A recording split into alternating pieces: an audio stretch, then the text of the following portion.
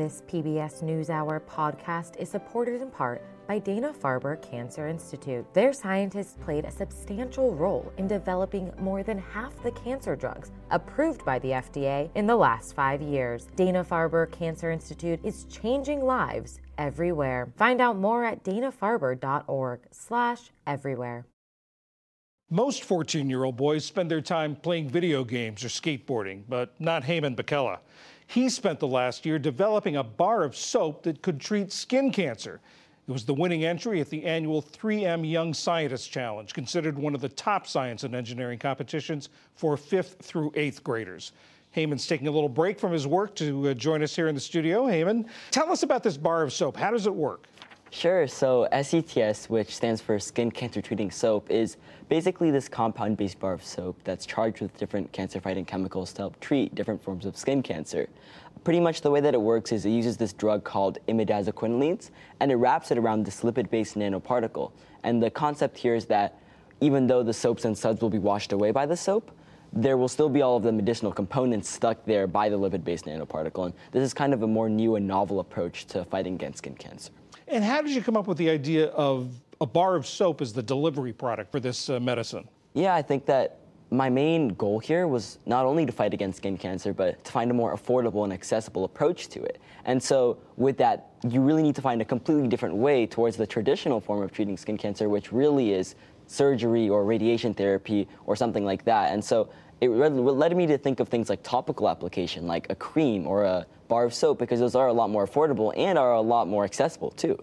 So that's what really got me to that bar of soap as the final product. So you want it to be affordable and accessible, and this is not just a project that's one-off. Mm-hmm. You want to develop this. Exactly, I do, and I actually have plans that by 2028, I hope to turn this passion project into more than that. I hope to turn it into a nonprofit organization so that I can provide equitable and accessible skin cancer treatment to truly as many people as possible. Have you always been interested in science? I mean, since before I can remember, I've just had such a huge love for just knowing things about this world and being curious and really asking questions. And I think that that initial curiosity really did grow into my love and my passion for science and creating new things and starting to make my own experiments. And I think that's what really started to slowly progress into this bar of soap as just a passion project. Are there particular fields of science that are more interesting to you than others? Yeah, I love biology. And when I was younger, I really always tried to do different experiments with random household chemicals you would find. It's crazy how far that's grown to now actually using lab validated types of chemicals. So yeah, just biology, chemistry, those two, just really passionate about those. Now in this competition, I know that 3M paired you with a 3M project engineer named Deborah Isabel. Was that the first time working with someone at that level?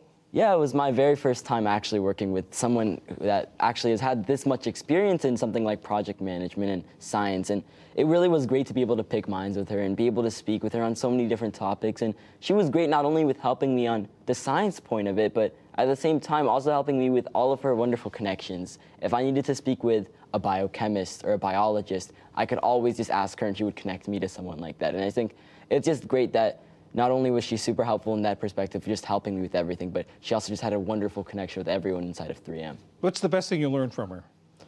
I think I really was inspired by the way that she always looked at problems. I think that she broke everything down to its really raw components, right? If I asked her a question, she wouldn't just think of it as that one question. She would break it down into multiple questions. And I think that's a great outlook at life, and it's a great outlook at how to crack things down in science, and that really did help me even in the future.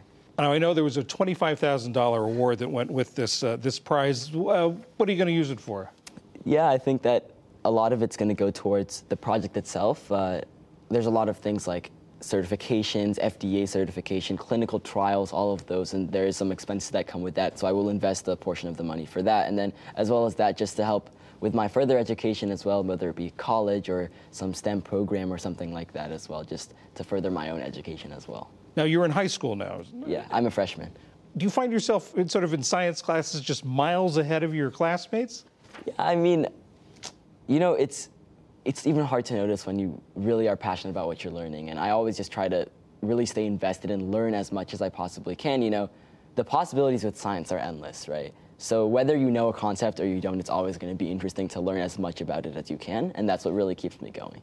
In the introduction, I was sort of joking about 14-year-olds playing video games and skateboarding, but what do you like to do for fun? Yeah, obviously this bar of soap is definitely not all about me. I also really love to play chess. I run track and field for my school. I'm a part of Model UN, Science Olympiad. So there's a lot of other things I also do that I find really fun. What's your event in track? Oh, I run really short distance, 55 meter, 100 meter, things like that. Heman Bekele, thanks very much. Yeah, thank you so much for having me.